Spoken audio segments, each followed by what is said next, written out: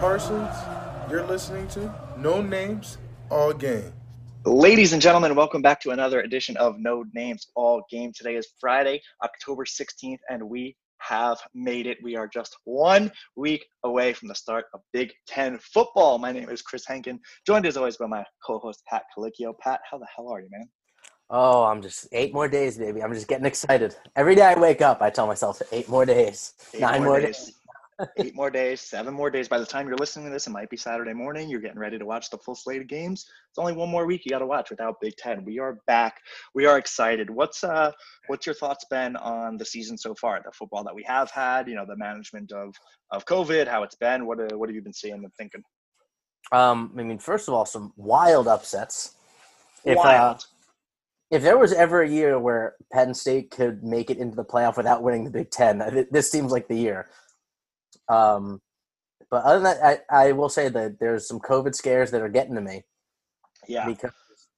And I know I brought up this little conspiracy theory to some people that I know a little while ago. Because the SEC has built-in bye weeks for, if a game gets postponed, they can reschedule it. There's a part of me that thinks the Big Ten, after getting just dunked on for not having football, it's like, okay, well, we'll try it, and then we'll show you that it's not going to work. So when anyone has to lose a game, you guys can all look stupid. I hope There's a part of me that thinks that's not the case. I hope There's not. a part of me that thinks that. I hope not, because because there's no room for error in this Big Ten season. No, and we talked about it last time that just comes down to whether or not the CFP committee is willing to push the playoffs or not. But I think it's been interesting. We've seen a lot of cool games so far, surprisingly, like a lot of good games, a lot of top team matchups. You have teams like Houston who have had to cancel many games. That just kind of sucks for them. The first big one we saw, I think, this week, LSU Florida is getting postponed. Nick Saban has COVID now, so it's definitely it's not completely smooth. This is not the NBA bubble. Florida still count as a big game now that LSU is terrible? Well, yeah, fair. I kind of forgot they're trash. It's a big SEC game. Florida's playing really well. That's the first notable, I'll say, I think, real big time game that seems to be pushed.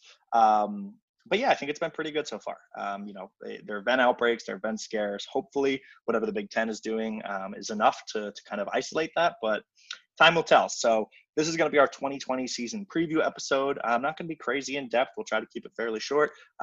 We planned on recording this earlier this week. I was a little sick, not COVID, but had a little strep throat. Better now. So let's jump into it. We're going to start with Twitter questions.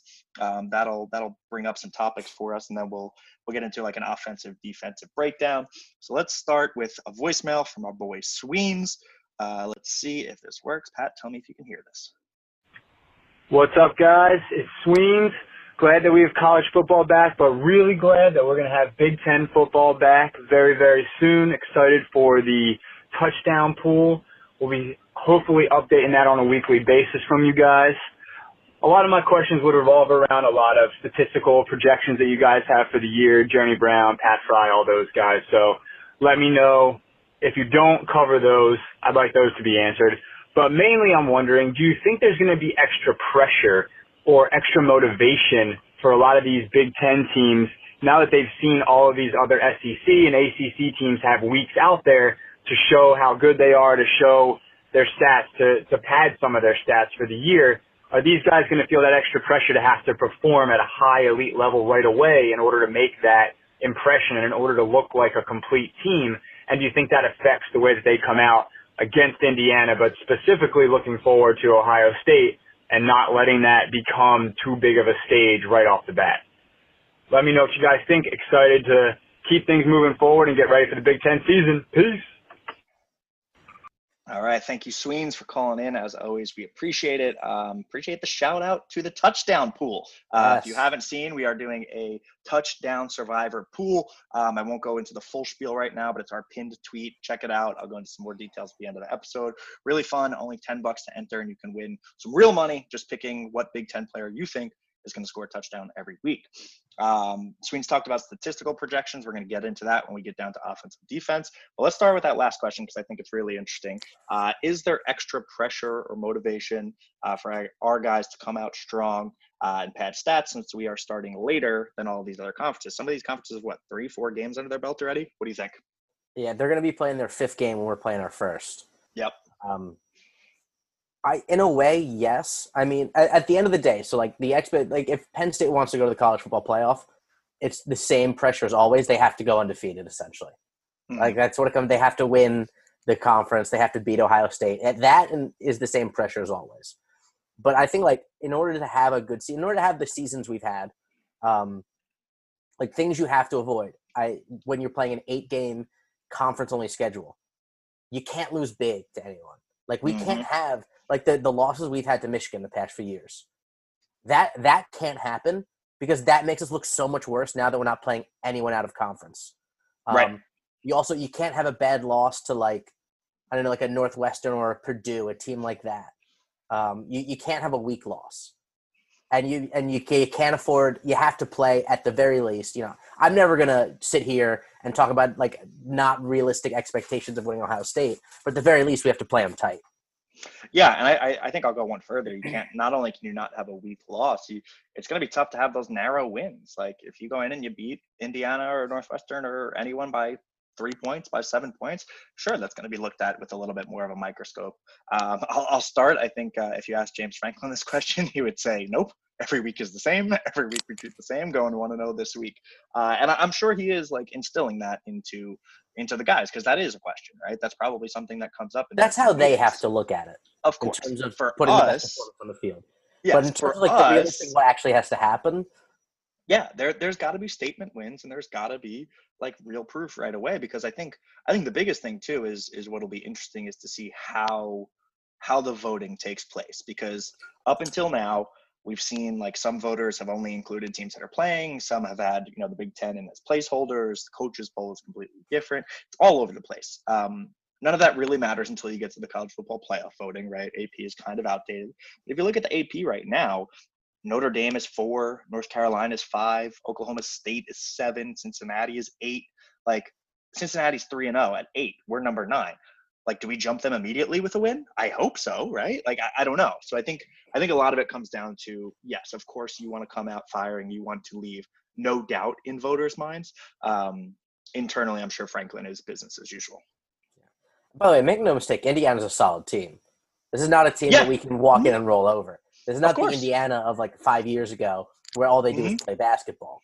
Yeah, they've been close games, and we'll get into that when we do our actual preview, week of. I think we opened up as only 7-point favorites. So, yeah, maybe that was a bad example, but you get the point. It's I want dominating wins over the teams that we're supposed to beat. And then, of course, that week 2 matchup is the one that everyone has their eyes on. So, good question. Next one comes from For the Bloggy, one of my new favorite accounts. I'll be honest, and guys, if you're listening to this, didn't love the name when I first saw it. I get it. It's a play on For the Glory, but they're a blog, For the Bloggy. Didn't love it. It has grown on me tremendously. These guys do some really good stuff on their blog, some really good film breakdown. Check them out. They ask, considering camp lasted 2 extra months and with no risk of burning a year of eligibility, do you think we'll see more true freshmen play this year than previous years? If so, who? So if you remember, I think it was mid-August, NCAA came out and said basically all athletes will have an extra year of eligibility. So yeah, basically this is kind of a free pass. That is also extended to spring and winter athletes as well. Recently. Oh, really? Oh, I didn't see that. That's awesome. Okay, very cool. So what do you think? Do you think we see more true freshmen play this year than previous years? Yeah, absolutely. I mean, you definitely saw more of it last season with the 4-game, burn. The buffer. You get 4 games, and yep. And you definitely saw guys play when they normally wouldn't. And now you can do that later in the season. So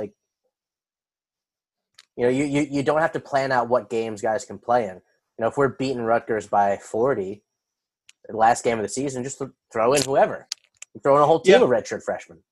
Yeah, I think I'll give you that. You don't have to plan it out, but personally, I don't think it really changes that much. Wide receivers, yes, absolutely, and I'm sure we'll get to that when we do our offensive breakdown. That's a position of need, and you have plenty of true freshmen coming in. But other than that, if you look at the true freshman class, Curtis Jacobs, 5-star linebacker, is a candidate to play early. And Theo Johnson, top tight end, I think could be a guy. I know he had some injuries at the end of his high school career, but hopefully that's all healed now. I think you could see them. But my answer for this is I don't think so, because I don't think and I hope we don't really need it, right? Like, we had the luxury last year of getting the running backs, right? We get Devin Ford, we get Noah Cain, and those guys are just really fucking good, and they're pushing for it, and they show that they should be there. If we see true freshmen come up this year and do that, awesome. Like, yeah, we saw that on the defensive side too. Keaton Ellis, Marquise Wilson. I feel like we have depth this year in most positions that if a true freshman is playing, it's not because of the rules and not because of the eligibility. It's because they're just balling out and forcing the hand. So I don't think the strategy changes a whole lot. I don't think there's a ton of guys in this class that should be pushing for starting time right away. But yeah, we'll see. Yeah, to clarify, I meant that like more freshmen playing in like garbage time. Yeah, and that's how it should be, right? Like, I was thinking about this. I was actually thinking about this a lot. Like, when you look at some of these other like elite programs, and we've said it in the past. Sean Spencer always used to say, we don't reload, or we don't rebuild, we reload, right? At the end, and we do to an extent. But like, if you look at these top programs, it is consistent stud after stud after stud, right? Like, I mean, Ohio State and their defensive backs, just for years, it was, Malik Hooker, then Marshawn Lattimore, then Denzel Ward, then, Shaun Wade will be next. I'm sure I'm missing some, but it goes, right? Alabama running backs for a while, whether or not they were successful in the NFL, it was Ingram and Trent Richardson and Henry and Yeldon, and, it just kept going. Josh Jacobs, now it'll be Najee Harris. So like, I think we're seeing that now with the running backs, which is really cool, right? We're building that stable of, yes, that next guy is good enough, if not better. But I don't know if we have that level of talent at the youth yet that you're going to see that. And I think we're getting there, right? We're getting there, and we're seeing it more in more positions. I mentioned the DBs, some of these young linebackers, we're going to see how they fare this year. Like, I think we're getting there, but I don't think we're quite there yet. And I think that's sort of the next step that we'll take is you see more guys graduate in 3 years and go in the first 2 rounds, and you see more young guys ready to step in immediately because they're playing often and they're pushing for time and they're playing in blowout games. So I think we're close. I don't think we're quite there yet. Next up, Jeffrey Walliser Jr. Shout out Jeffrey, our homie. Do you anticipate better quarterback play thanks to our new offensive coordinator? 100%. And I'll get into that a little bit more when we get to the stat predictions, but I have high hopes for Kirk Ciarrocca, who I watched that video you tweeted out about the way his offense runs, and I think just that alone will help Clifford. But he also, like, he's apparently a guy who is kind of a quarterback guru. So that's on two, like, not will the offense be better and will help Clifford. He's going to make Sean Clifford a better quarterback. Yeah, I mean, you have to hope so, right? Like, do you anticipate he will? Yes, I do. And if he doesn't, I'm scared as hell, I mean, look what he made out of Tanner Morgan. Like, it's not like Tanner Morgan was a 5-star recruit coming out of college. I mean, coming out of high school, Absolutely. Yeah, and he's like nationally relevant. Yeah, no, I think Cliff is better. One, it's another year of just maturity for him. It is a new system he has to learn, but like you mentioned, some of the stuff that we've seen about Ciarrocca, again, shout out for the bloggy. I'm excited. I don't want to go too deep here, but yes. Was that them who tweeted out that video? Yeah. Oh, so that was awesome. Yeah, really cool. One of their guys does film breakdowns and did one on Pat Fryermuth, which is really cool. We'll have them on here at some time during the season, but really, really good stuff. Next up, CJ Scalzetti, CJ Goon. So am I alone in thinking hiring Rock as OC will greatly, all caps, help Pry? This guy lit up our pasty. You don't think he is in meetings showing Pry how he did it and figuring out how to stop it. We hire another OC. We give up 350 plus yards to Indiana next week easily. CJ, you are a definitive man in your takes. I appreciate that. We talked about this a little bit when we interviewed Brett from Pick Six Previews. We kind of asked him this question, but Pat, I'll give it to you. What do you think's happening in those meeting rooms? Yeah, I think for sure. First of all, Brett Pry's defense is already good. Let's not act. I think your 350 yards to Indiana is maybe a bit extreme. But Brett Pry's defense is already good.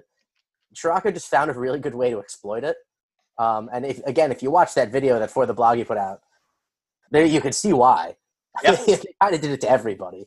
The guy knows what he's doing. And I think Brett Pry, I think I saw an article where he already said that Shiraka has helped him.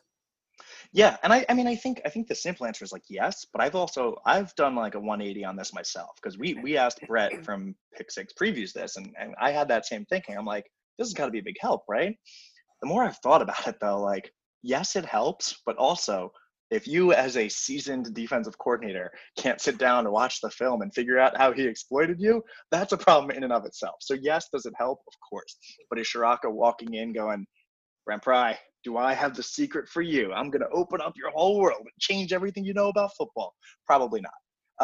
So, yes, it's better to have him on our side than not. And I think, like, we'll get into Shiraka a little bit more, but I think it's, like, interesting to see how he looks at just kind of taking what the defense gives him and just kind of beating you to death with just taking the numbers. So, yes, he helps Pry. I don't think it's night and day. Last one from CJ. After Pat, which tight end will have the most catches? Not you, Pat Freiermuth, but you might have some catches if you get on the field. I don't know. That'll be tied for like fourth most. Yeah, probably. What do you got? Do you want to jump into this, or do you have any? I'm going with Theo Johnson. Ooh, okay. I like it. True freshman coming in. We just mentioned him. Highly rated kid from Canada. I think he was a top 2, 3, 4 tight end in the country, depending on what service you looked at. He's intriguing for sure. Any thoughts on Theo Johnson, or just going with it? I mean, I think he looks like a stud coming out of high school. I like the little Canadian connection, the quiet Canadian connection that Penn State has. I think he's going to continue that tradition of Canadian excellence in Happy Valley. Yeah, I like it. I mean, he's a true freshman listed at 6'6", 251. He's gotten some praise. He's talked about how, when the stories came out of Freiermuth returning, there was, he was saying that, that was part of the reason he wanted to come and learn from him, learn from the best, that whole thing. I'll go with the obvious answer is Zach Kuntz. He's gotten a lot of praise in camp and in preseason. Kuntz is interesting, man. He's 6'7", up to 258. He came in, I'm pretty sure, at like 210 a couple years ago. So this guy has put on the frame. He was in the same recruiting class as Freiermuth and ranked higher. I think he was like the number 4 tight end in the country. Freiermuth was like 8 or 9. Obviously, we've seen how that's played out. But this is kind of that, like, this is a story that you hope plays out, right? The two guys that came in the same recruiting class, one blew up, the other one needed some time to develop. This is the story you hope that they turn into like a really nice tandem. And we'll have to see how Shiraka uses them. Like a Kittle Fant kind of thing. Yeah, I like it. Was it Kittle Fant or was it Fant Hawkinson? No, it's Fant Hawkinson. You're right. Fant Hawkinson. Hey, got a fact check here. But yeah, Zach Kuntz is like the easy answer, so I'll go with him. All right, let's jump into offensive predictions. So basically, like I said, we're not going to go full X's and O's or super deep dive here. The season's fucking week away. But let's go through for offense. We'll go through the position group you're most excited for, position group you're most nervous for. Excuse me, burping on air. That's great. And then a breakout player or a deep sleeper. So like my problem with breakout players, every time you read an article, it's the same people, and like no one really has anything like original anymore. So I'm going to try to do like maybe 2, one that's more obvious, one that's a little bit more deep. And then we'll do some stat projections for the guys that Sweden's rattled off before. So let's start. Position group on offense you are most excited for. I'm going to surprise you here. It's the offensive line, my friend. No! Pat, that's right. About the offensive line? That's right, baby. This is the year that we have a dominant offensive line. I feel it. These are my guys this season. I'm getting all the way behind the offensive line. I think we've got some depth with buzz for Caden Wallace behind Will Fries at right tackle, and I think Fries has been getting reps at guard as well, both for his like future and to work Caden Wallace in there. So I think we actually have enough depth to like platoon good players on the offensive line. And we love CJ Thorpe here at No Names All Game. Fan. And I love Rasheed Walker too. I think he's going to be a stud. Yeah, I mean this is, I purposely left the offensive line off of both of my categories because I just wanted to let you have it, which I didn't know which way you were going to go, but I knew you were going to talk about them. But this should be fairly experienced, right? Our guess would be Walker at left tackle, Miranda and Thorpe at the guards, Menet at center, and then Fries at right tackle with some of that depth that you mentioned.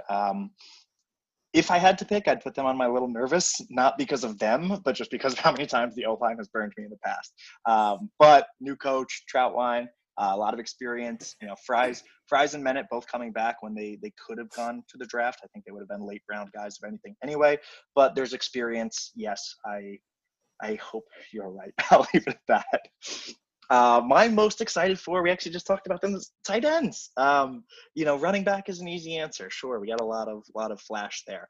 I'm excited for the tight ends. I think Pat coming back and seeing what the hell Kyle Pitts has done for these first couple of games for Florida, getting all that national attention, I think this guy has a chip on his shoulder. He wants the Mackey Award. He wants to be tight end 1, and he just wants to run over people. Like, I'm very excited for seeing an angry Pat Freiermuth. And then, like I mentioned just before, I think Zach Kuntz is potentially another really big player. Brenton Strange showed some flashes. We'll see if Theo can come in as a true freshman. But I think mostly I'm really excited to see how Shiraka uses them. He didn't really have the playmakers at tight end in Minnesota, so they were more inline blockers. Not to say that he doesn't use them in his scheme. He uses what he has, and he now has a top tight end that he can use to his advantage. And I really do think he's just going to go on a tear. So I'm very excited for the tight ends, Pat, and who's going to emerge as the next guy after him. Flip side of that coin, most nervous for. Who are you most nervous for? I can't even speak today. Yeah, I mean, I think I'm going to name the group that everyone is the most nervous for, and it's got to be the wide receivers. Yep. Not because I don't think there's talent there, but there's almost no proven talent. Yep. The only guy in our wide receiver core who's like shown any production is Jahan Dotson. And even that has been inconsistent. That has been a boom or bust kind of, he's had huge games and then he's get games where you don't hear from him. Mm-hmm. So you got to be nervous about that. And especially in what Shiraka's offense looks like, it's an important position, Yeah. He had 3 receivers with 1,000 yards last season. I think he had 2. He had Tyler Johnson and Rashad Bateman, I believe, both had 1,000 yards. Yeah, I'm with you. I figured you were going here. So as is everyone who writes on the internet about Penn State. I'm nervous. I'm nervous, but I'm not. I don't know. Dotson, I agree, unproven in the sense, I don't know quite boom or bust, though. I think it's more like KJ was such a feature and such a safety blanket for Clifford. I'm interested to see what it looks like without him. I think Dotson has the potential to be a number 1. And hopefully in this style offense, doesn't necessarily need to be, right? Hopefully there is that spread with Dotson and Freiermuth and 2 other guys in this stable of potential stepping up. You look at Dotson last year, 27 catches, 488 yards, 5 touchdowns. That's actually more than I thought. I didn't think he had 5 touchdowns, so good for him. Yeah, I think it's rightfully so to be nervous, but I think, and I hope there's enough guys on that list of potential that can really make something. I'll save them for our next category for breakout. For me, most nervous for, I told you I was staying away from the offensive line. I knew you were taking the wide receivers. Really only leaves a couple categories here. I actually went QB. And this is not anything against Clifford. If you follow this podcast, if you follow my Twitter account, I am Clifford ride or die. I love stiff that for guy. Cliff. Stiff for Cliff. Maybe we'll bring that back this year. It didn't really catch on last year, but we'll I liked see. it. Caught on with me. Okay, so that's all that matters. That's what I do this show for. Yeah, it's not a knock on Cliff at all. It's just I think so much of our offense and so much of our success as a team hangs on him, his ability to take that next step, and how he adjusts to this new offense. Do I believe in it? Of course. Do I believe in Shiraka? Of course. Am I a little bit nervous on the what if that doesn't click? Yeah, a little bit. So that's me just getting the negative energy out, putting it out in the universe, saying it's out there. Take care of my boy Cliff. No, that's totally reasonable. I mean, you can't be a great team without a great quarterback. Yeah. And like I said, I think he is a good quarterback. This will show us, is he able to take a step with a real offensive coordinator? Not a knock against Ricky Rowney, but I never liked him, never liked his play calling. A real offensive coordinator who has shown improvement everywhere he's been, who took Minnesota's offense and made it a juggernaut, for lack of a better word. We actually had very similar numbers to them last year offensively. It's just the expectations, right? They weren't expected to be that high. So that's where I'm at. Cliff, I love you. Ball out. All right, breakout candidates. You can give one, you can give two. Like I said, some of them are real obvious, some of them are a little bit less. Who do you have as the offensive breakout candidate or candidates? Yeah, I mean, I think this is a popular pick in Keandre Lambert-Smith. Yep. Because let's be honest, there's not like a ton of room for breakout candidates. Like Journey Brown, not exactly a breakout. I don't even think you can consider Jahan Dotson a breakout because he's already a pretty relevant piece. Pat Freiermuth, not a breakout. And then, like, I don't know, how much can you consider an offensive lineman a breakout player? Yeah. Yeah, that's fair. That's fair. So there's like 2 or 3 options, basically. Yeah. And I'm going with Keandre Lambert-Smith. He's stepping into a wide receiver room that we, just covered is not – I wouldn't say not deep, but not – there's no depth of proof. Right. And he's expected to be number one, one of the starting wide receivers. He's got a chance to go out there and ball out. Yeah, I think it's been sort of the sexy pick is him and Parker Washington, 2 true freshmen coming in. I don't think either of them starts week 1. I don't think that's Franklin's style. 2, it's a weird offseason where there hasn't been enough practice. I think what we should expect, or what I would expect going in when we get our first depth chart next week, is Dotson's in the slot, and then ideally, or hopefully, you have Daniel George and Cam Sullivan-Brown on the outside, 2 older guys with experience. You hope that they've taken the next step where they can be key contributors while maybe some of the younger guys get acclimated. Keandre Lambert-Smith, 6'1", 185, very highly ranked kid from Virginia. I think he will be a big piece of this team. I don't know if it's right away, but I'm very excited for him. Did you have any others, or is that your guy? My other one was going to be Cam Sullivan-Brown. Okay, my bad. I just took that from you. What do you have about Cam Sullivan-Brown, Pat? Tell the people. I mean, he's another one who I think, he's got a little more experience. By the way, did you see he changed his number? No, I didn't. What is he now? Number 6, same as Justin Shorter? Cam Brown. How did I not get that? Oh, you put that up on a silver platter for me. I was thinking of other wide receivers. Wasn't Shorter 6? I think he was too, yeah. All right, but yeah, Cam Brown, that makes sense. Damn. I did not see don't know if he did it because of that, but or maybe announcers are going to have a tough time with that one. Yeah. Cam Sullivan-Brown, he's a redshirt junior, been in the program for a while. I think he battled some injuries, which is why he hasn't, come to fruition yet. But yeah, I think that's the hope. It's Dotson, Cam Sullivan-Brown, and Danny George. And then you see the 2 that you talked about, Lambert-Smith and Parker Washington. And then mine, I actually had as TJ Jones. He's a name. This is not a deep sleeper. This is a name that you've heard them talk about in their media days. Coaches have mentioned him, players have mentioned him. He was, I think, a 3-star prospect, came in that same year as Dunmore, who obviously we just lost. But he's exciting too. Redshirt freshman, 6'1", 202. If he's really putting it together and can be a guy, love that. Absolutely love that. I will say one quick tidbit on wide receivers before I jump to my next breakout guy. I'm not saying he's going to be a breakout guy, but I'd really like to see something cool is Norval Black. JUCO transfer from Lackawanna. This dude put on some muscle since joining here. He is 6'1", 178. He was 160 when he came in. So putting on 18 pounds of muscle there. JUCO guys are interesting, right? There's ones that have some success. We've seen with Brisker over the last year. Paris Palmer came to us and had some moderate success at offensive line, but you never really know what to expect. It would be really cool to me to see this guy come in at a position of need and actually impact right away. So is he my pick? No, but it would be cool. I think he's a good sleeper pick. That's like a deep sleep. That's a deep sleeper on offense. I think my pick, though, you mentioned him earlier, and you said it's hard to pick an offensive lineman. I'm saying Caden Wallace, man. Caden Wallace is my guy. I have loved this kid since he was a recruit. Summer roster, 6'5", 335. He is down to 6'5", 313. He has dropped 22 pounds, making him lean, mean, aggressive. Do I like Will Fries? Sure. Do I think he's a good guy? Sure. Do I think Caden Wallace overtakes him as our right tackle this year? Yeah, I kind of do. Shout out Brandon Beal. He and I have been talking about that a whole lot. I think this kid is really good, and I think this is one of those situations we talked about in years past where Franklin would like keep the older guy who wasn't quite as good, the Koa Farmer and Micah Parsons situation. I think there's a chance where you see Fries move into guard and kind of work into maybe that rotation. And I think Caden Wallace takes over. This is a hot take, bold take alert. I think he takes over as right tackle this season.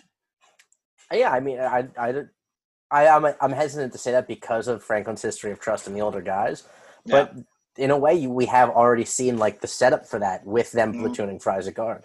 Yeah, and I like Fries, and honestly, my biggest concern there is like I like Miranda and Thorpe too. I don't want them to lose reps at guard, and I don't want Fries to just become non-existent because I want him to go to the NFL and fulfill his dream.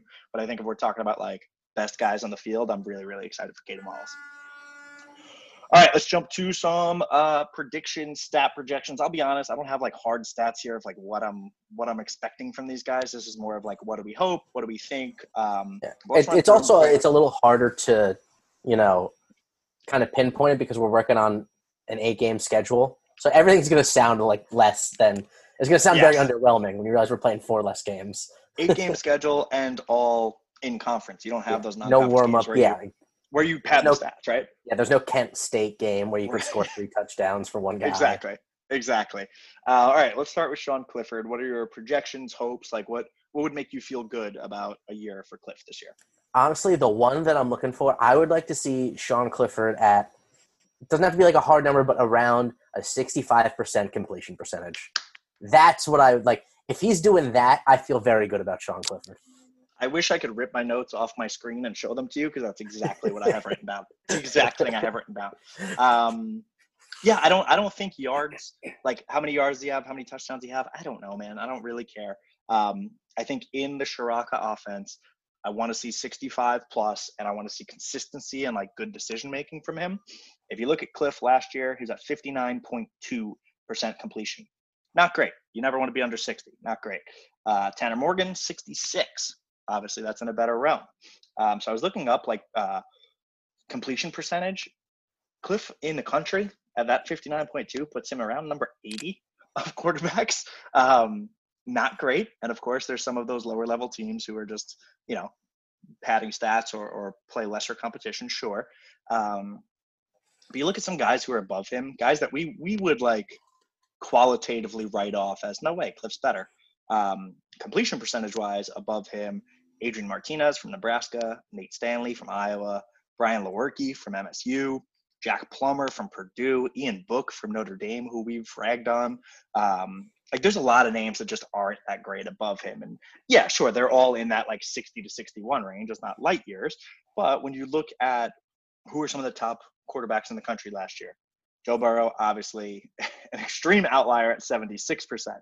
76.3%. Oh my word. Insane. And I don't know if that's like a record, but damn, it should be. But you look at some of the other guys that had really good years. Keaton Slovis from USC, 71.9. Tua at Alabama, 71.4. Jalen Hurts at Oklahoma, 69.7. Hell, Jack Cohen at Wisconsin was 69.6. Like Justin Fields, 67. Kyle Trask, 66. Justin Herbert, 66, 67. Like this is not a coincidence, right? If you're completing 65+ percentage of your passes, you're going to do good things on the field. So I know that was a big ramble for basically me saying I agree with you, but yeah, that's what I want. That's what I want for Cliff.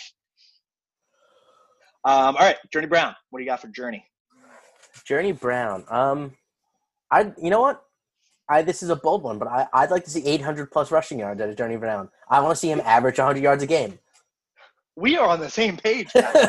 Listen, I swear to everyone out there, when we do these episodes, I write out like an outline of what we're going to talk about, but we each keep our own notes so that we don't have the same shit. I wrote down 100+ per game lead back. I agree with you. I think Journey showed enough last year that he is really, really good. He will likely be a second, third round pick next year if he has another great season like this. And this is not against Noah Cain or Devin Ford, who we'll talk about next, but I think Journey should be that lead guy, should be able to get around 100 a game and like cement himself as a high draft pick next year.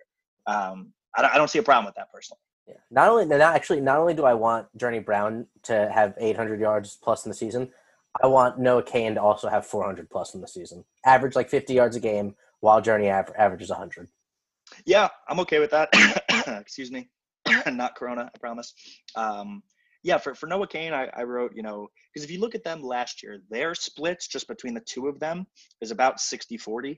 If you were to remove everyone else, which obviously I know isn't exact science, but like that's sort of where they were at. I think Journey had about 40 more carries than Noah did. So I think they kind of stick with that, where Noah is the guy who spells Journey. Journey has a real long run and needs a breather. Sure, Noah's in. I think Noah can be very much a red zone guy. And I think we saw that he's the clock chew guy, right? When you need to just burn and grind and run people over, Noah Cain's your guy. So I think that's going to be really interesting. And as I was looking at Minnesota's offense from last year, because you mentioned it earlier, they had 2 wide receivers over 1,000 yards. Actually, both were over 1,200, which is insane to me. And when you think about that, you're like, wow, they were just a really, really pass-heavy team. Not really. I mean, they had a 1,000-yard rusher in Rodney Smith, and they had a 600-yard rusher in Muhammad Ibrahim, and then they had another guy with 400. So, like, this goes back to what we mentioned earlier with Ciarrocca really just taking what the defense gives him, playing the numbers, and just beating you in any way that he can. So I'm very excited for our wide receivers and Cliff to take that next step, but I don't think that takes away from the running game. Like, I think we showed last year that we are a running team. I mean, we averaged, almost 200 yards a game. I think it was somewhere up around like 180, 190. So I don't think that changes. I think Brown close to or above 100 yards a game, and Noah cementing himself as the lead back for next year before he also goes off to the NFL running back you. I got to breathe sometimes, man. I forget when we don't do these shows for a while, I just start rambling. Thank you all for listening. We love you guys. Next up, Pat Freiermuth. What do you got? Again, this one is kind of hard to predict in an 8-game schedule, but I think if we see like over 400 yards and like 5 or 6 touchdowns out of Pat Freiermuth, that's pretty great season. Yeah, I'm gonna go full on dreamboat, unrealistic. He's getting 10 touchdowns. That's my hot take. Hot take of the 10 episode. 10 touchdowns in 8 games. Wow. Listen, he has seen Kyle Pitts put up 6 in 6 quarters, and I know that doesn't really matter to them. They probably don't care. I care a lot more than they do. I'm putting it out there. Pat Freiermuth has 10 touchdowns this season in an 8-game. You know what? 10 before championship week. I'll even double down there because we do have a 9th game. That's a good point. We do have a 9th game. Regardless of who's in the Big Ten championship, every team does play that 9th game. Forgot about that. He's getting 10 before that week. Put it in the books. Yeah, it's true. Plus, we're in the college football playoff. We got the opening round and the finals. Yep. So 15 I've forgotten to add all these things in. Yeah, exactly. No, but I really do think this is going to be an exciting thing for Ciarrocca to have a dynamic tight end that he can mismatch and use and find ways to exploit the defenses. I think it's going to be really, really cool. We kind of talked about Dotson already, but any other projections? Anything else to add? I honestly, the big thing for me is I want him to lead our wide receivers in yards and touchdowns. Yeah, that's what I look for out of him. I don't need a hard number. Yeah, no, my thing was as long as it's over 50, 60 yards a game, I think looking good. Yeah, and I think, like I say, game script will kind of determine a lot of that. But my biggest thing for him is, can he be a true number one? This is year 3 for him, because I think he played as a true freshman when Trace was still there. Last year was his 2nd year, so yeah, this is year 3 for him. Can he be a true number one? I mean, I don't think there's any chance he goes to the NFL after this. There's not enough tape, in my opinion. Can he be a true number one? Show that you can kind of build a wide receiver core around him and then come back next year and just absolutely dominate. That's my hope. I was looking at old highlights. He had that 1 touchdown last year against Purdue. That was it was awesome. It was a great route. He catches the ball midfield, makes 1 juke, slides through 4 defenders and just takes it to the house. It's be that guy. Be the guy that can break open a game. He has the potential to be great, man. Yeah, I really like him. I really think KJ being such a focus last year hurt him a little bit. And don't mean that in a bad way. That's just how things go. But I'm excited to see him be the guy this year. And I think he can take it. All right, let's switch up to defense. Same categories. First off, the group you are most excited for. I am going with the safeties. Ooh, I did That's not right. think you were going to do that. Okay. Lamont Wade, Jaquan Brisker. I'm looking for a dominant safety core this season.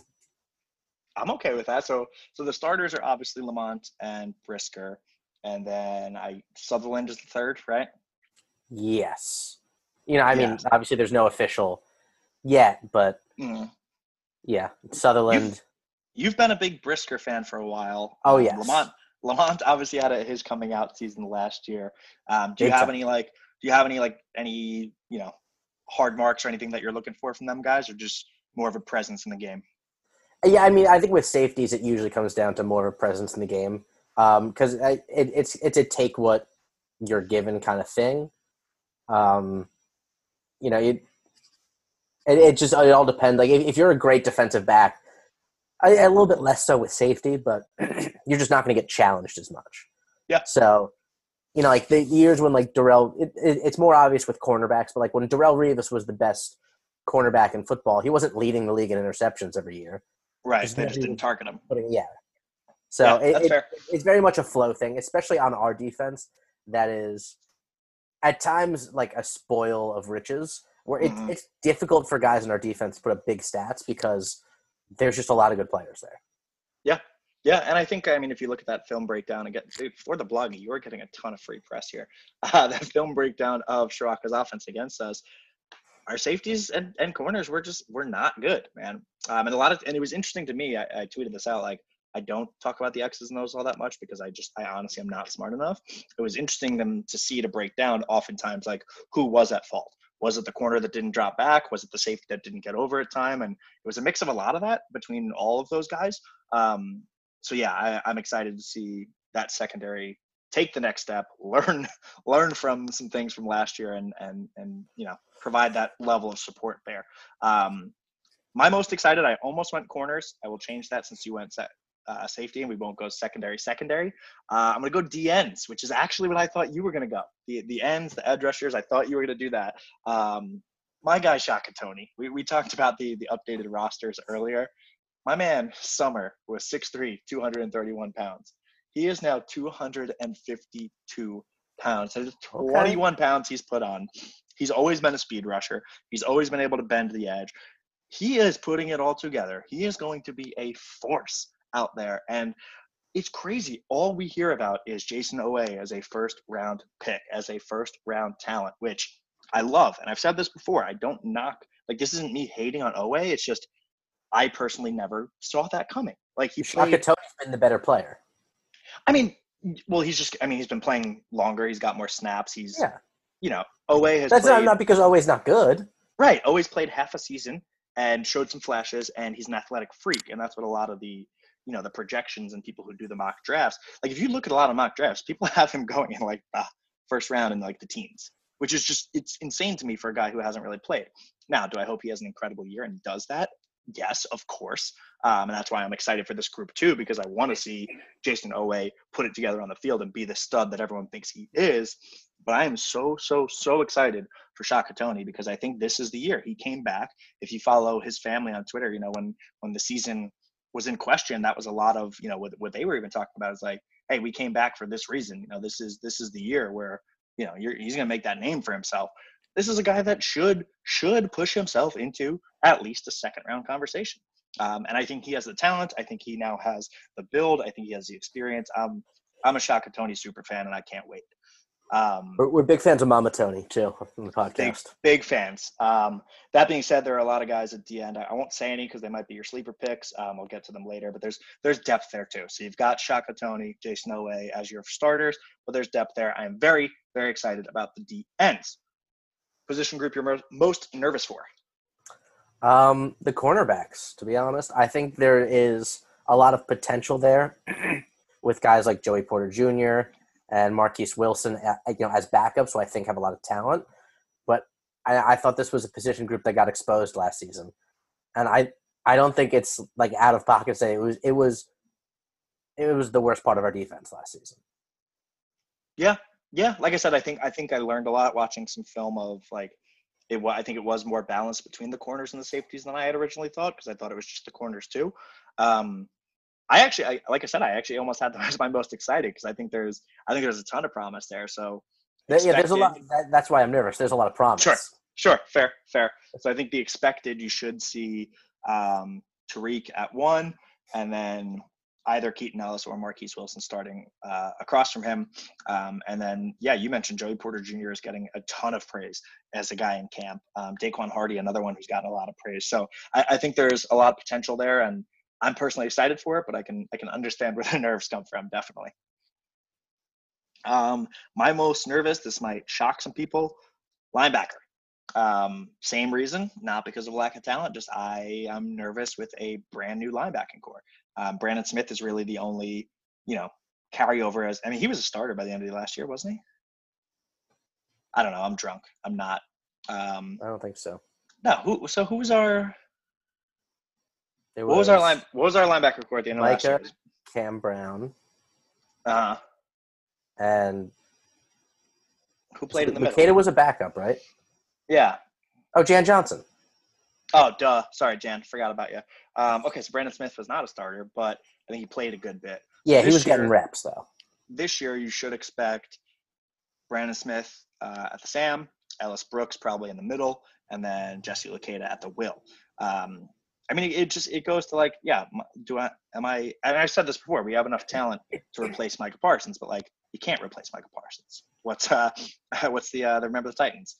Cannot replace a Gary Bertier. You cannot replace a Micah Parsons. It's new guys and new roles, and do I expect them to be prepared? Of course. Do I expect them to be really, really good? Yeah, the talent is all over the place, but I think it's one of those ones that everyone has kind of written off as oh, we'll be fine because there's some talent. Oh, we'll be fine. It nervous a little bit in that sense, but again, this is getting negative energy out. We're getting all the negative out because these guys are going to be absolute studs on Saturdays. Very excited for them.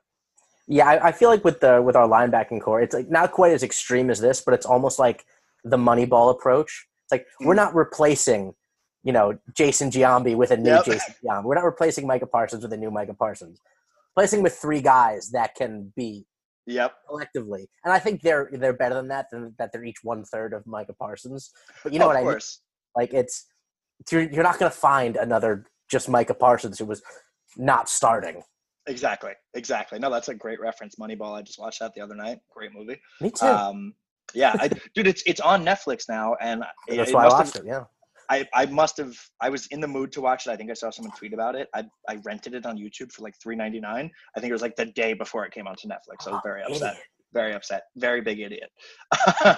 That being said, who's your breakout candidate or candidates for the defense? I think this one, there's so many more options. One who's not so much a sleeper. Got to go with friend of the podcast, the groovy one, Antonio Shelton. I don't know if you can from a breakout, but I'm expecting a big year out of Antonio Shelton. I like it. I also like Judge Culpepper. I think is going to get some meaningful time in there. Interesting. Okay, those are names I wasn't going to go for, so I appreciate that. Judge Culpepper is my a little more sleeper pick. I think it's a great name, just in general. Oh yeah, that's part of the reason I picked him. The one, horse, Yeah. Oh, any horse race I've ever bet on is just how cool is the name. I would pick a horse named Judge Culpepper. That's such a good name. Should we buy a horse? I think we just realized that once this podcast becomes successful, we are going to buy a horse, and it's going to be called Judge Culpepper. All right, that's it. We'll let you guys know when he's running in the Kentucky Derby. You probably want to bet on him. The popular one I alluded to earlier is Adisa Isaac. Defensive end. This guy, another just mammoth, 6'4", 251 defensive end. He came in at 220. And they talked about him last year. Shaka and some of the other guys are saying, I think Yetur said the same thing too. This guy will be a first round talent. He's that good. He has that. I've been hearing Brendan Beal talk about Adisa Isaac for at least a year now. For a very long time. This kid is going to be really, really good. So you look at the DNs, you have Shaka on one side, Jason Noe on the other side, Adisa Isaac as the next one, and then Shane Simmons, who's still around too, who, again, had all the talent in the world, battled a lot of injuries. I think there's a ton of talent at the end. He was the one I thought you were going to say. I left him for you. He's the popular sleeper. I appreciate that. Yeah. Mine, the first one, also not. You can't count this as a breakout because he played so well last year, but I'm just really excited. Is Marquise Wilson, cornerback. I love the way he plays, man. Like I said, I think it's gonna be. You know what? No, I was gonna say I think it's gonna be Keaton. Now let's start. I'm saying Marquise Wilson. Marquise Wilson is starting opposite of Tariq Castro Fields. I'm probably gonna be very wrong. I think he's probably. Did Marquise Wilson get in some off-season trouble? I hope not. Don't tell me that shit. Listen, I was gonna keep. I could be thinking of somebody else. I was gonna keep all the off-season stuff out of this podcast. So let's just not talk about the bad stuff. Marquise Wilson, I love him as a corner. I know when they play the nickel, they call it the star position. I know Lamont's played it a lot in the past. I think he's a guy that slides to that really well, where you have Tariq and Keaton on the outside, Marquise as your slot corner. I mean, he's just such a physical player, ball hawk. I love this kid, and I really want to see him become that dude. This is Tariq's last year. I think next year you're going to see Marquise and Keaton with Joey Porter as the third. Like, I think there's a lot of excitement there. And then my last one, super under the radar, is Hakeem Beamon. Beamon Willie Steeman, he's another guy. He's another guy who had just a massive jump here in the updated weights. Like, I don't normally get into this, but in a season and an off season where we don't have a lot to look at, like the updated roster of heights and weights is exciting. This man over the summer, Hakeem Beamon, defensive tackle. He came in as a D-end. He's a defensive tackle now. Over the summer was 6'3", 274. He is now 298 pounds. That's 24 pounds added on as a D tackle. Started as a D end, is now a D tackle. You mentioned before Antonio Shelton. Love him. Think he's going to do some good things. I'm really excited for PJ Mustipher. I think this is the year that he becomes a real household name. But I think Hakeem Beamon can be that third, fourth, fifth guy in the D tackle rotation that maybe you don't see coming, but he's going to do some things. I will say we didn't really name them specifically, but I'm excited about our D tackles. I think our D tackles are deep this year. Mm-hmm. Like Antonio and PJ as like probably the projected starters. And then like as backups, Fred Hansard and Judge Culpepper potentially. And then like you got third guys looking like Hakeem Beamon and Devon Ellis. Those are names of guys who could be your third on your depth chart that are contributors. Yeah, they brought in some real big true freshmen as well. I'm feeling good about D tackle. It's one of those positions that you're not, like you mentioned before, you don't hear about them. They're not the stat guys, but super, super important. Very excited for them. All right, we are probably running long here. I said I was going to keep this short. So what? It's a new season. So we're not going to do stat projections here just because that's a little strange. But we will. Only one I'll give. Most interceptions, I'm going Jaquan Brisker, baby. I was getting there. Damn it! I thought you said we weren't going to do it. We weren't going to do actual stat projections. Edit it out. Nope. Listen. The listeners deserve better than that. What you hear is what you get. What I was going to say is we're not going to go through like we did with offense, where we go guy by guy, pick a stat line. What we are going to do is pick the most of each category. So let's start with most interception stat, as you beautifully segued into. I don't want to shock you guys, but I'm going with Jaquan Brisker as our lead interceptions man. Yes, I know. It's going to be him. Yeah, I just hyped my guy up. I'm going Marquise Wilson. He had a couple last year. I think he has a knack for the ball, and if he has the playing time that I think he's going to have, I think he has a very good chance at that. Next up, most sacks. Who do you got for most sacks? I got to go with Shaka Toney. Who? Shaka Toney. I think Owe will have a very good year. I think he's gonna get some extra attention, just because coaches are seeing some. All right, that's bullshit. Coaches don't care about mock drafts and buzz, but I think coaches are going to hear his name as, hey, he's a guy we kind of need to look at. I think Shaka, regardless of the lineup, regardless of who we're playing, I think he's been so good for so long. I think we've taken him for granted. And I think this year, I hope, is like cherry on top of his career, goes ape shit, kills people, and then gets drafted real high. That's my hope. And then last, most tackles. I think Micah has led us the last couple of years. Who's your projection for most tackles on the team? This is a tough one. I'm between two guys. Okay. But I'm going to go with Brandon Smith. It's a fair pick. Who was your other one? Because I think I probably have him. Luketa. Yeah, I picked Jesse. I It should be a linebacker, right? Theoretically. Yes. I If picked it's not, Jesse. your defense kind of in trouble. Either you have the greatest defensive line of all time. Yeah, or your secondary is cleaning up messes. I like Jesse Luketa. Luketa, I don't know how you pronounce it. Sorry, Jesse. I just think he's got same kind of thing. Like he's getting his time to shine. Because for a while he's been sort of like kind of coupled in with Micah as like, oh, Micah's best friend, Micah's roommate. Like they're boys, they're friends. Like you always kind of heard of him in that capacity. And then when he would come in, he would show flashes. He would make some really great plays. But this is his time to shine. So I got Jesse Luketa. All right, so that's our wrap up there. Quick final prediction for records. Do you want to throw it out there on the books right now? What's our record this year? 8-0, 9-0 after the Big Ten championship, but 11-0 after winning the national championship.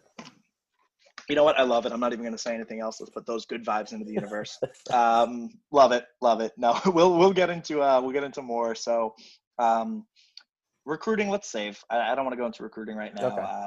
Honestly, if you're listening, recruiting 2021. Not the best class ever. There's one guy committing soon, Derek Davis, that we hope to get. I'll do a deep dive on that at some point. Let's save that. But this season, we're very excited. It's here. We want to be consistent. I've said this this is our third season doing the podcast now, which is crazy. We've been doing this for a while now. I say this every year. I want to be consistent. I want to make sure you guys know when and where to find episodes. So we're going to try something this year. Preview show every week. Pat, I actually haven't really talked to you about this. I hope you're good with it.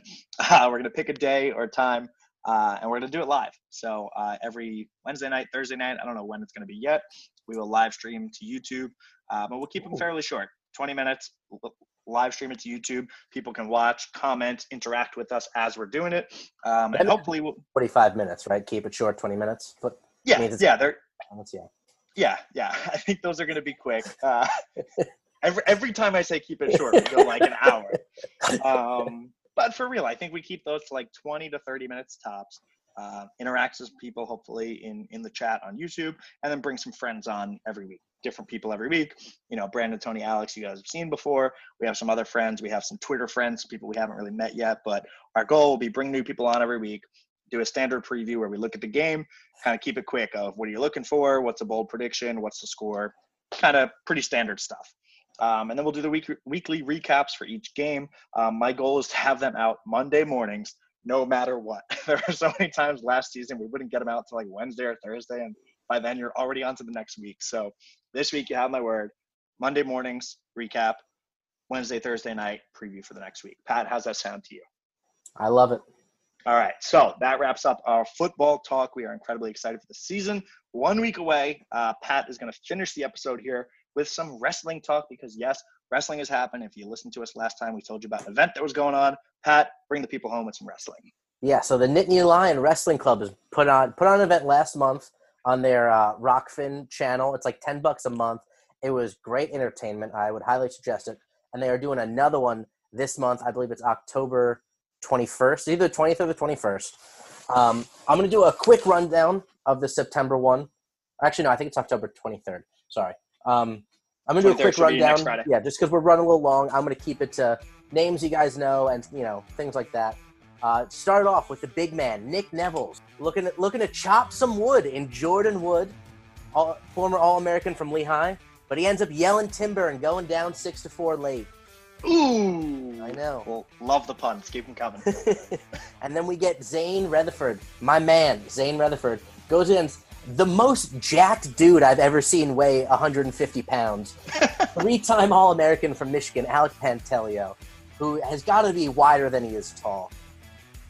And Pantaleo gives us a scare to start going up early, but then Zane books him a ticket on the Zane train of pain and takes the match 3-2.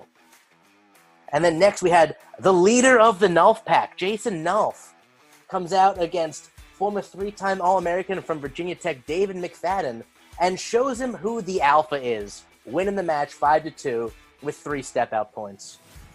After that, we had the man with 2 first names, Vincenzo Joseph, shows us why he also has 2 NCAA championships. Takes down the former Nittany Lion and NCAA finalist Dan Valamont 5-0. And then we had, after that, the future at heavyweight, both for Penn State and internationally. Greg, Captain Kirkfleet, transfer from Ohio State, come on and take former Maryland All-American and U23 silver medalist, Yusef Haimeda, and he rolls him up 10-0 for the technical fall. And now brand new Nittany Lion, new to the Nittany Lion Wrestling Club, Thomas Gilman, former, I think, 3-time All-American, maybe 4-time All-American from Iowa. Recent acquisition by the Nittany Lions, takes on the man who beat him in the 2017 NCAA semifinals, Darian Cruz. And Thomas Gilman says, he shows you how you can't understand how he can just gill a man, and pulls away from Darian Cruz 14-4 for technical superiority. And then the big man, Kyle Snyder, our guy, takes on 2018 NCAA champ Michael Machiavello, who might be the prince, but Kyle Snyder shows you that he is still the king at 97 kilograms, rolling him up 12-0. And yes, that is a Machiavelli the Prince quote right there. That's what that reference was. I got it. And then finally, headlining the event, Bo Nickel, 3-time NCAA champion for the Nittany Lions, against Alex Derringer, 3-time NCAA champion, the Oklahoma State Cowboys. But remember that Bo knows wrestling, folks, and wins on a 1-1 criteria victory. Well done, sir. Well done. Very Chris Berman, Stuart Scott, Sports Center-esque. I enjoyed the puns. I enjoy the cadence. We're going to have to put some music behind that and get that out. I've been taking my inspiration from Talking Yanks. Yep. Shout out Talking Yanks. If anyone's a Yankee fan, great podcast. Talking Jake. He does incredible burns where he just runs through the games. Does that. Pat, please keep that up because that was wonderful. We got the upcoming event. How did we finish? Because that was a lot to handle. I mean, it wasn't like a dual meet score. So sure, it wasn't like, Penn State versus, but it was mostly Penn State victories. Okay, I'll take it. Yeah. I think, what'd you say? I heard the first one lost. Neville's lost. Other than that, there were no guys who wrestled at Penn State collegiately other than Neville's who lost, I don't think. All right. So it was all guys who were part of the Nittany Lion Wrestling Club had a couple of losses. Okay, we take that as a massive win. The next one you said is when? The 23rd? I believe it's the 23rd. So that's next Friday, the day before Big Ten football, the 24th. Yes. Actually, I think there might be a Big Ten football game on Friday night. Did you see that? There's several Big Ten games Friday night. October 20th. Sorry, I just looked it up. October 20th. 20th. That is Tuesday. Check it out. Yes. Tuesday. So, what else are you doing on a Tuesday? Nothing. Except going up. Get it on a Tuesday. I love it. But we got some big matches. There's going to be 2 women's matches, which is exciting if you're, just love the sport of wrestling and want to watch it grow. Women's wrestling is the future. Or if you're a parent out there who's, you're a Nittany Lion fan, you got a little girl who's interested in wrestling, you want to tune into this event. We got Jane Valencia and Alejandro Romero both having matches. And this is an exciting event because you're going to get a lot of new Nittany Lions. Like the new faces who are coming up and reloading this lineup. You got Carter Starocki taking on former Minnesota All-American Devin Skatska. Bo Bartlett, who is one of the most exciting, prospects for Penn State, is going against great name, yeah. Former Wyoming All-American and NCAA finalist Bryce Meredith. Greg Kirkfleet, again, showing up, taking on Pitt All-American Demetrius Thomas. Gets the shit on Pitt real quick for us. Love it. Aaron Brooks is taking on two-time NCAA All-American and finalist Brett Farr from Minnesota. Roman Bravo Young taking on the old man from Pitt, 3-time NCAA qualifier Shelton Mack, who I think is like 30 years old now. And the big one, there's just a substitution announced. Nick Lee was supposed to be taking on Brock Zackrell, who is an NCAA qualifier from Clarion.